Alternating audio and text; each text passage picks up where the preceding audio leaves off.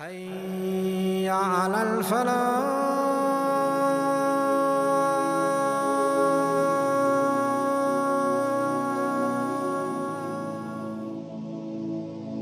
Alright, so today inshallah ta'ala we're going to be speaking about the people of Jannah in their internal dialogue, what they're saying to themselves, and the people of hellfire in their internal dialogue, what they're saying to themselves. So the people of Jannah speaking with themselves, to begin, Allah subhanahu wa ta'ala in many of the verses where Ahlul Jannah, the people of Jannah, are describing their internal dialogue, you'll see the statement of Alhamdulillah coming up again and again and again. And as someone said that, subhanAllah, that the people of Jannah, this is their characteristic when they go to Jannah, they're always saying Alhamdulillah. Every time something comes up, Alhamdulillah, Alhamdulillah, Alhamdulillah. Allah subhanahu wa ta'ala says, وَقَالُوا الْحَمْدُ لِلَّهِ الَّذِي هَدَانَ لِهَذَا. So they're thanking Allah subhanahu wa ta'ala for the ni'mah that they have of Islam. And so whenever you feel sad, just remember that Allah blessed you with Islam. And if that's the only blessing that you have, then it's enough as a blessing. But now we go to the people of hellfire. What are the angels saying to them every time they enter into hellfire? أَلَمْ يَأْتِكُمْ نَذِيرٌ. Didn't a messenger come to you? Now, there's always this debate of what about people whom, no messenger was ever sent. In fact, this is, subhanAllah, this is the statement the angels say to the people of hellfire. Didn't a messenger come to you? That's never the statement of the people of hellfire. قَالُوا بَلَى. They say, yes, indeed the messengers came. And so to everybody, Allah subhanahu wa ta'ala sent the messengers, sent the books, sent the reminders, the internal GPS, the qalb to guide the person to Allah subhanahu wa ta'ala. And yet they insisted on disobeying Allah Azza wa Jal. And now we look at the people of hellfire and how they lose hope. First, in the beginning, they were like, turn us around, let us go back to the dunya. And they were calling to Allah. And then they lost hope in that. And then they started calling upon the believers. So we saw even examples of they're telling the believers, don't go, we won't have any light, and so on and so forth. Then they're calling upon the gatekeepers of hellfire. Show us some love or show us some mercy, and so on and so forth. And they got to the point where they lowered their standards so much that they said, if only the punishment can be lightened for a portion of the day. And even in that situation, they're abandoned. And the angels say to them after, they don't get immediate responses after, Allah knows best of how long it'll be, thousands and thousands of years before they get a reply. It will be said to them, didn't a messenger come to you? And they'll say, Bala, yes, a messenger did. Then you make dua as much as you want because it'll avail you nothing. It's worth nothing. So now here, because we're talking about the internal dialogue is kind of like the beginning of their stages. They're actually asking Allah subhanahu wa ta'ala for a second chance. Allah subhanahu wa ta'ala says about when the books come down. When the book will either come in the right or it'll come in the left. And we said about the person, the believer who gets the book in their right, they're so happy they want everybody to see what's in their books. Now we're looking at the mujrim, the criminal, who gets the book in their left hand. May Allah subhanahu wa ta'ala protect you and protect me. And we said that we take these verses, we put ourselves in the first person and see that if this verse, it applies to us, we back away from this and ask Allah subhanahu wa ta'ala for protection. In this verse where Allah subhanahu wa ta'ala says, وُضِعَ الْكِتَابِ, that the books are placed before them, that the mujrims, the criminal, they're very scared of what's in this book. وَيَقُولُونَ, and they say, Ya waylatana, woe to us. Woe to us is like saying, may we be damned. Waylatana ma li hadha al-kitab la yughadiru saghiratan wala kabiratan illa ahsaha. What's wrong with this book? It hasn't left anything, whether big or small, except that it has calculated it. And the mujrim cannot say that, I didn't do this. In fact, everything is recorded in that book. Now these people, they disbelieved in hellfire their whole life. Any sign, everything they kept saying, no, it's not true, no, it's not true, no, it's not true. SubhanAllah, they're like scientists, right? They need to touch it in order to believe in it. So when they get to hellfire, it said to them, now isn't this the truth? They say, Bala wa Rabbina, yes, by our Lord, this is the truth. Okay, it's slightly a little too late, right? So then taste the punishment because of what you disbelieve. Oh, I wish I could go back and that we would never say about any of the verses that it's a lie. وَنَكُونَ مِنَ الْمُؤْمِنِينَ, and that we would be amongst the believers. يَا لَيْتَ, which is just wishful thinking.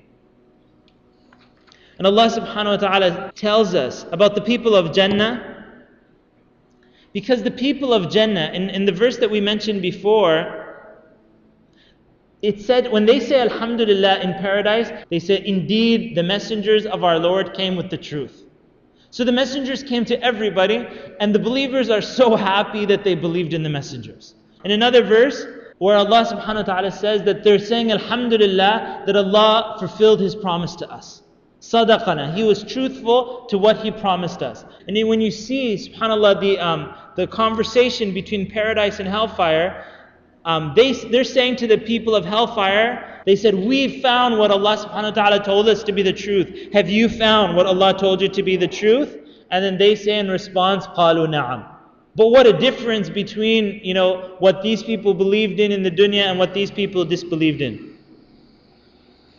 In Jannah, Allah subhanahu wa ta'ala teaches us, in Jannah there are certain things such as death or sickness. In the dunya, there could be no paradise on earth. We spoke about this.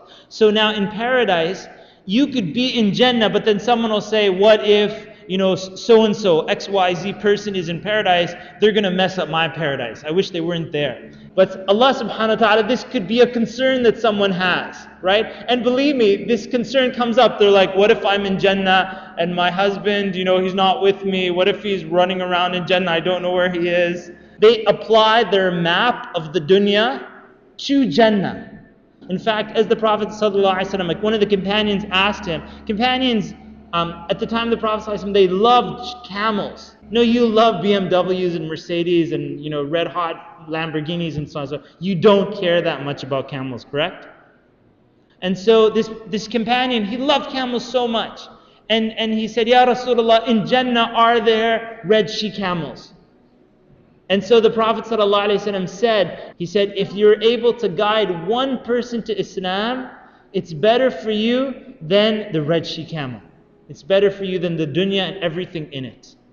And so Allah subhanahu wa ta'ala reassuring those people who are afraid of this thing, Allah subhanahu wa ta'ala says, da'wahum fiha. They're constantly saying in Jannah, subhanakallahumma, wa tahiyyatuhum, and their salutations amongst each other is salam, is peace.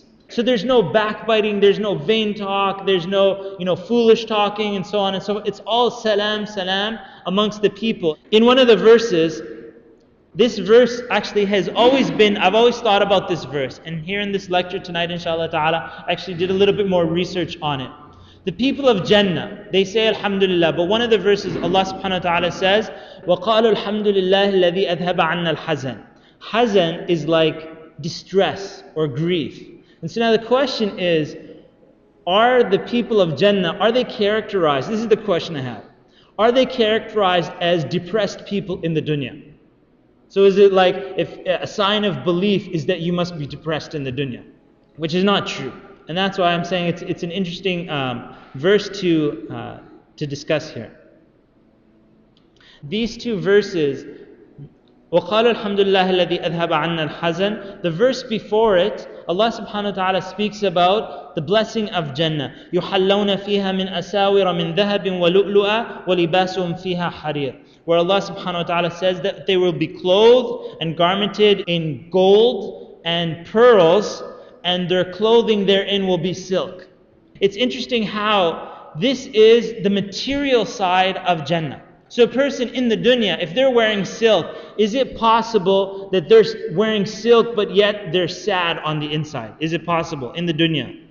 And of course it is possible, right? We know many people, they could be living, just because someone lives in the biggest house, does that mean that they are the most happiest? And the answer is obviously not, right? They might be going through the biggest divorce.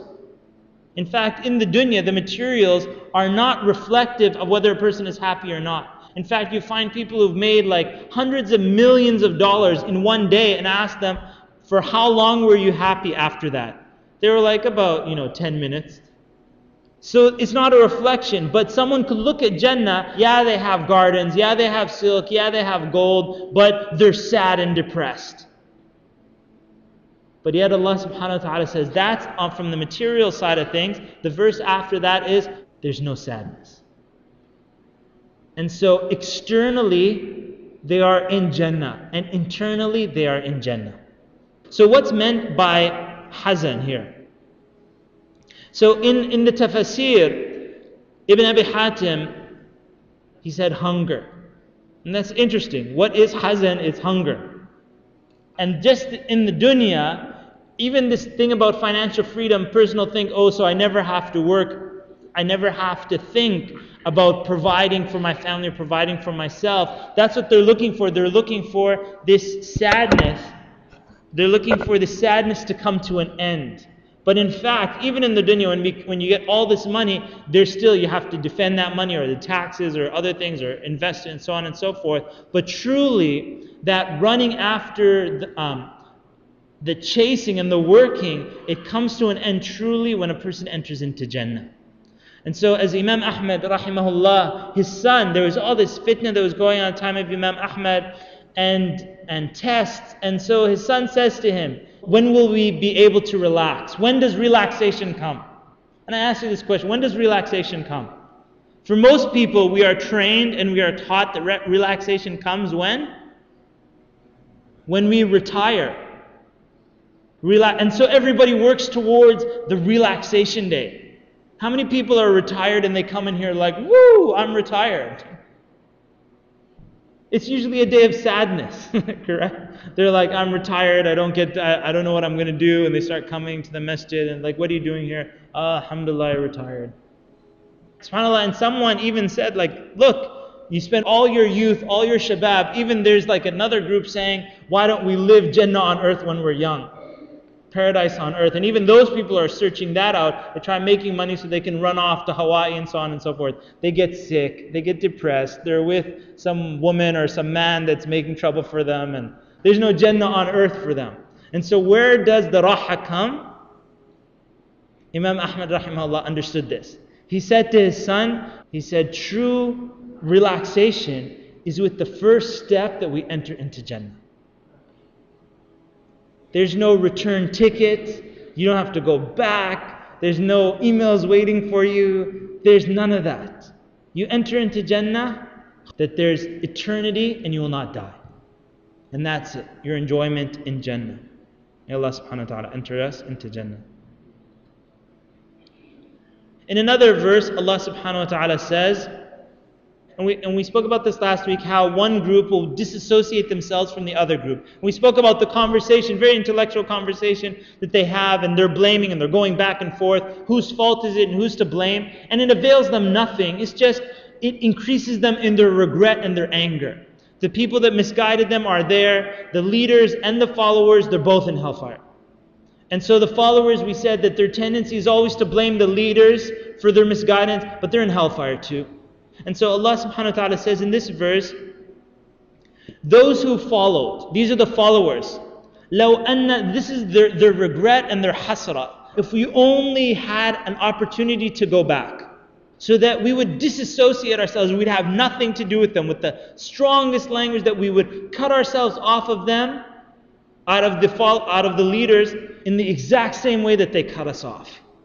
So we were speaking about how shaitan, he says, right, don't blame me and blame yourselves. And they said, we wish we could go back to the dunya so that we could say that to shaitan.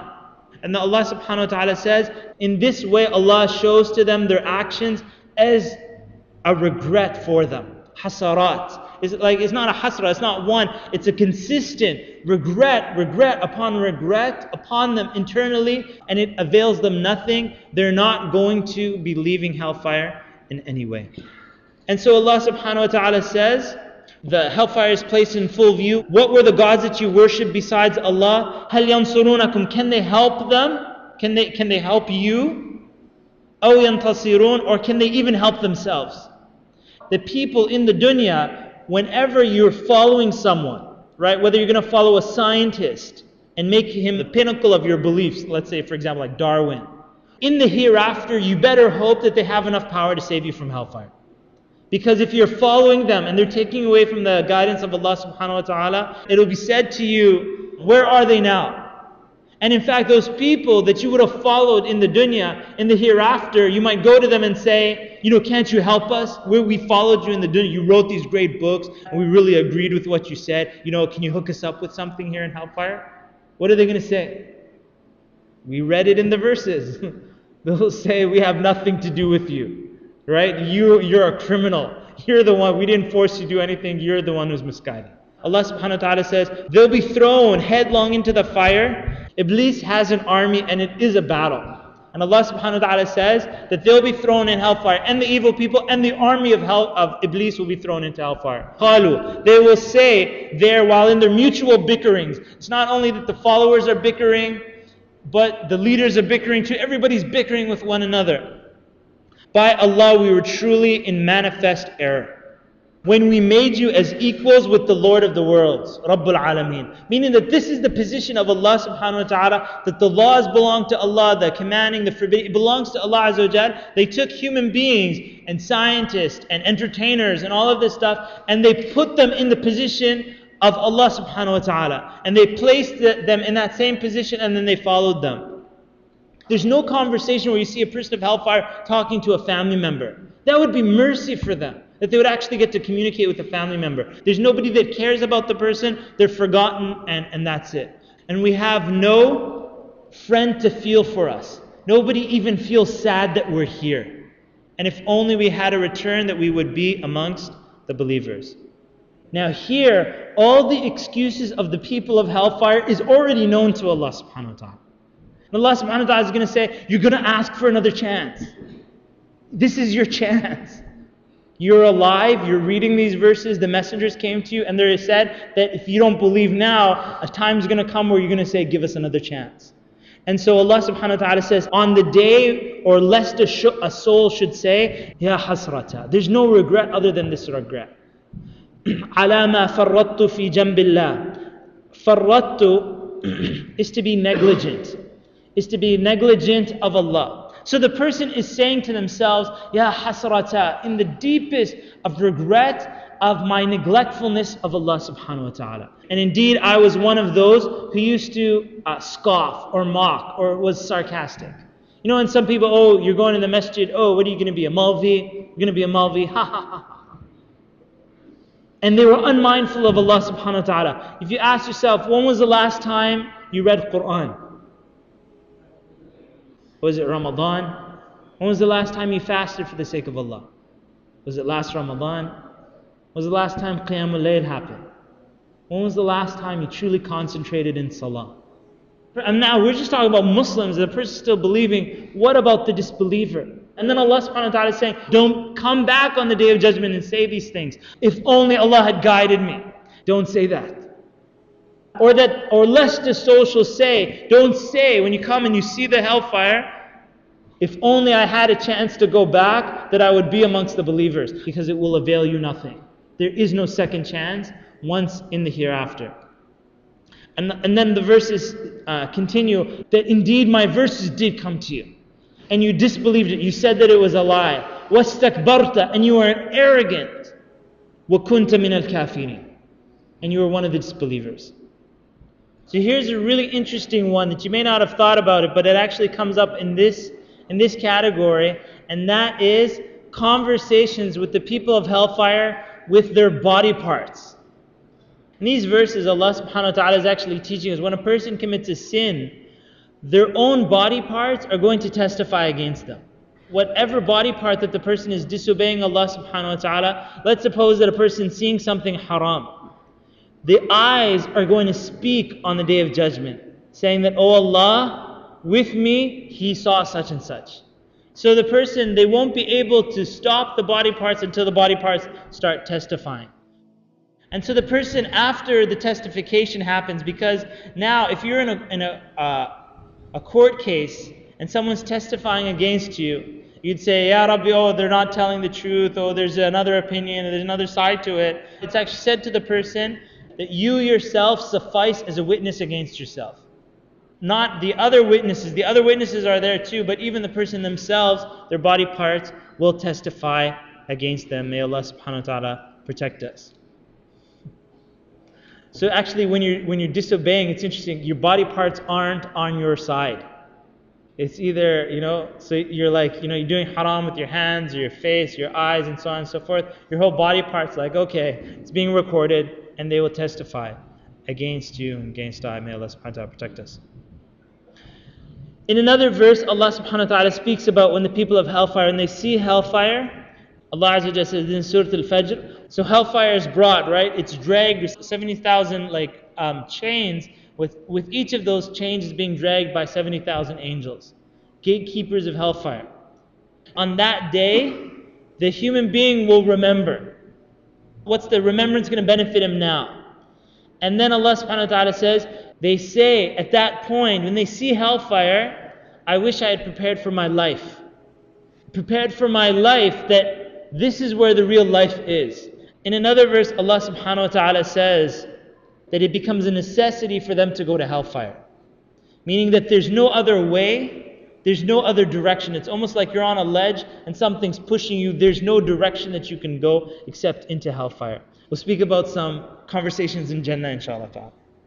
Allah subhanahu wa ta'ala says, give glad tidings, give good news to those who believe. So I give you glad tidings.